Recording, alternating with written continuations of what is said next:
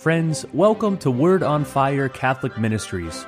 Word on Fire is an apostolate dedicated to the mission of evangelization, using media both old and new to share the faith on every continent and to facilitate an encounter with Christ and His Church.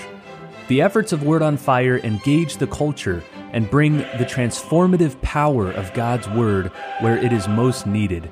Today, we invite you to join Bishop Robert Barron as he preaches the gospel and shares the warmth and light of Christ with each one of us. Peace be with you. Friends, our readings for this week are very apocalyptic. They have to do with the end of time. They have to do with the second coming of the Lord Jesus, the consummation of all things. Again, this time of year, as the calendar year and liturgical year come to a close, so the Church asks us to reflect upon these dark, but finally very illuminating and wonderful matters. The second reading is from Paul's first letter to the Thessalonians, which is, I think I've told you before, the earliest Christian text we have. Written by Paul sometime probably in the early 50s of the first century, 20 years before the first of the Gospels is written, the earliest of Paul's letters. It gives us a wonderful snapshot of what life was like in these very, very primitive Christian communities. Paul writes to them about the event that changed his life.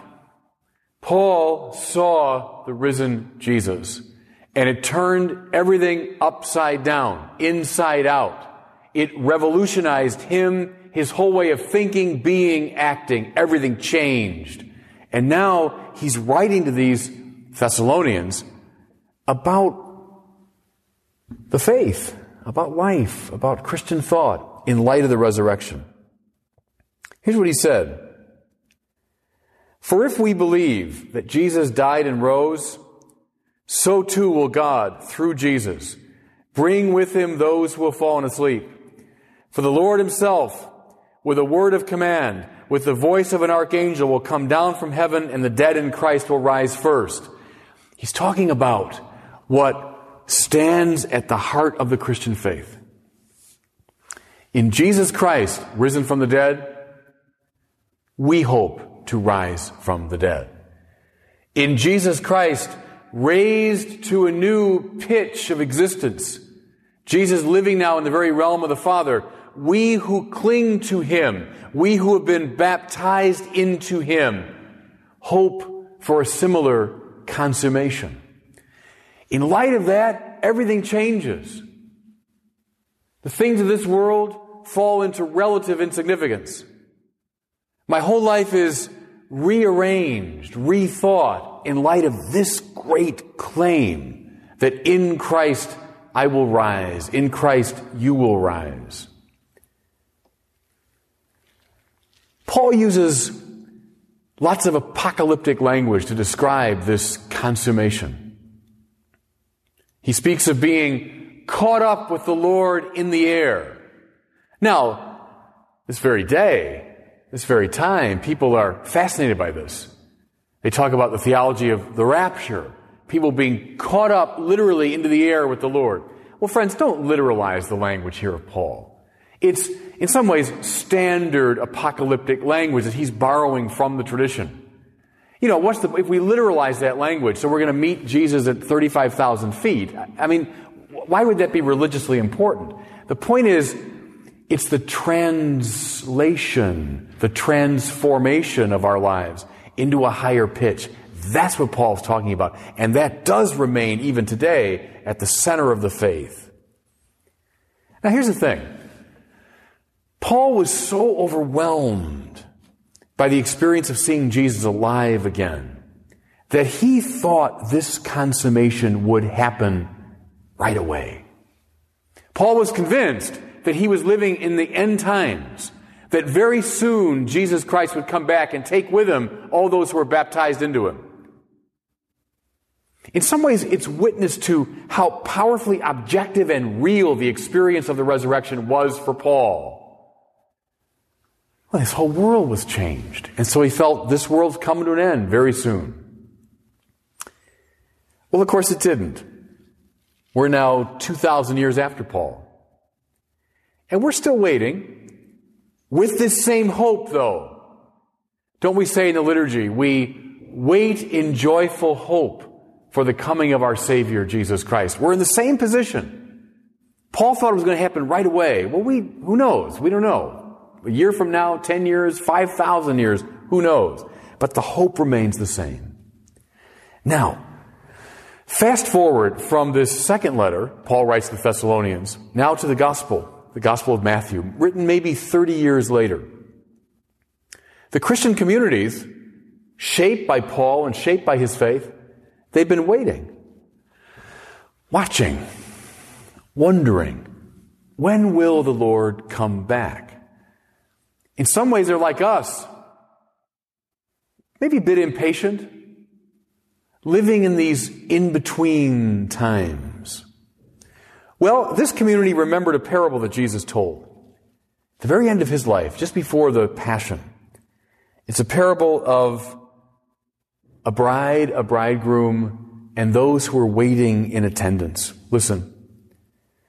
The kingdom of heaven will be like 10 virgins who took their lamps and went out to meet the bridegroom. Well, now this image is borrowed from the practices and customs of Jesus' time. The focus of an Israelite wedding was not on the bride, the way our focus is. The focus was on the bridegroom. Here was the custom. Night would fall, and the bridegroom, dressed to the nines, would leave his own home or leave his parents' home. He would cross the town, cross the village, and he'd come to the home of his betrothed. And then he would accompany her back across the town, across the village, to his place. And that's where the wedding and the celebration would take place. Now, in the meantime, the guests would gather, and they would accompany the bridegroom on this journey to and fro. And especially the attendants, the bridesmaids, we would say, the best man and his attendants and so on. They would wait, and with lamps, they would accompany the bridegroom on this little journey. So that's the image now that Jesus plays with. The kingdom of heaven will be like 10 virgins, 10 bridesmaids, who took their lamps and went out to meet the bridegroom. Now, mind you, it's nighttime in an Israelite village, first century. It's very dark. We take for granted electrical lighting, so that nighttime doesn't really pose that many problems for us. You know, headlights in the car, we got lights, whatever building we go into, roads are lit up. We can negotiate pretty easily at night. Not at this time. When night fell, it was dark. And so, if you were to be operating at night in any capacity, you better have your lamp lit. And you better have plenty of oil to keep it going. This is the setup now for the story. Now, what do we hear? Well, 5 of the bridesmaids, 5 of the virgins are wise. They got plenty of oil in their lamps. Other 5 are foolish. They're not well prepared. And so after a long wait, how come he was delayed? Who knows? Who knows why the bridegroom was delayed? Who knows precisely why Jesus Christ is delayed? We don't know. But he is. He tarries in his coming. After a long wait, the bridesmaids fall asleep. And then suddenly, the bridegroom is there. Suddenly he appears. And they've got to spring into action. They've got to be ready with their lamps. Those who have plenty of oil, they can light the lamp and off they go.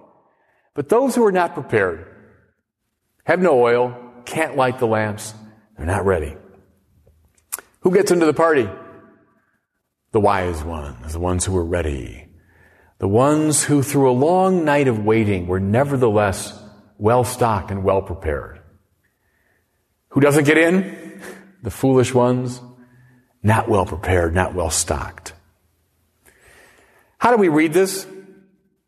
Well, like these bridesmaids, all of us Christians wait in the in-between time. We know the bridegroom is coming. Christ is the bridegroom, we the church are the bride. We know that he's come to consummate this relationship with us.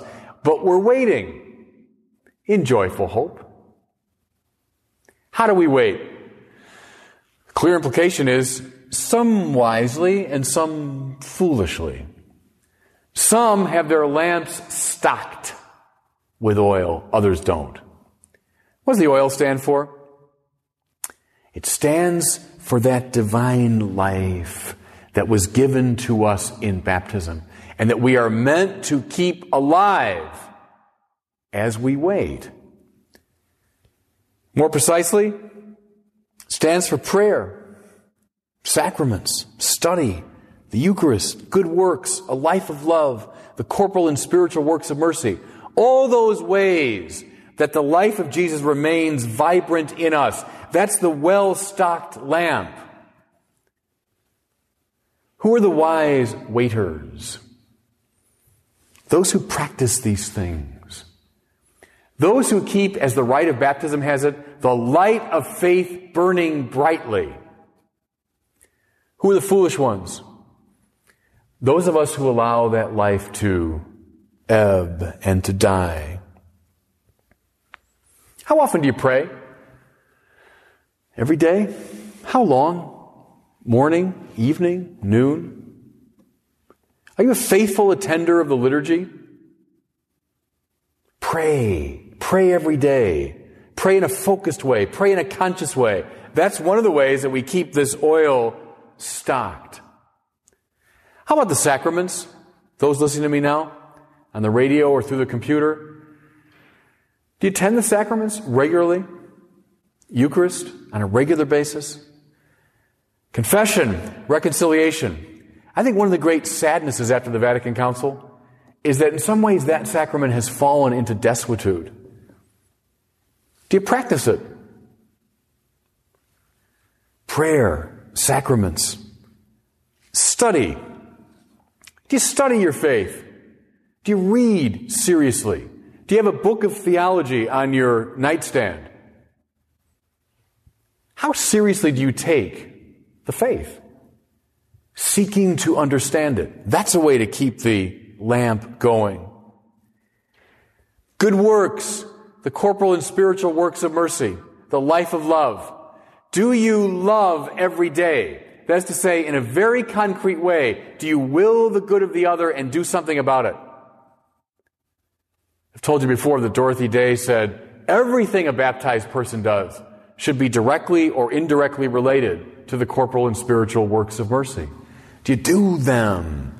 That's a way of keeping the oil well stocked in the lamp. Can the divine life go out? Yeah, it can. That's a dreadful truth, but brothers and sisters, that's a truth. The divine life can go out in us if we don't attend to it. And will we be ready when the master comes, when the bridegroom comes? Just a last point.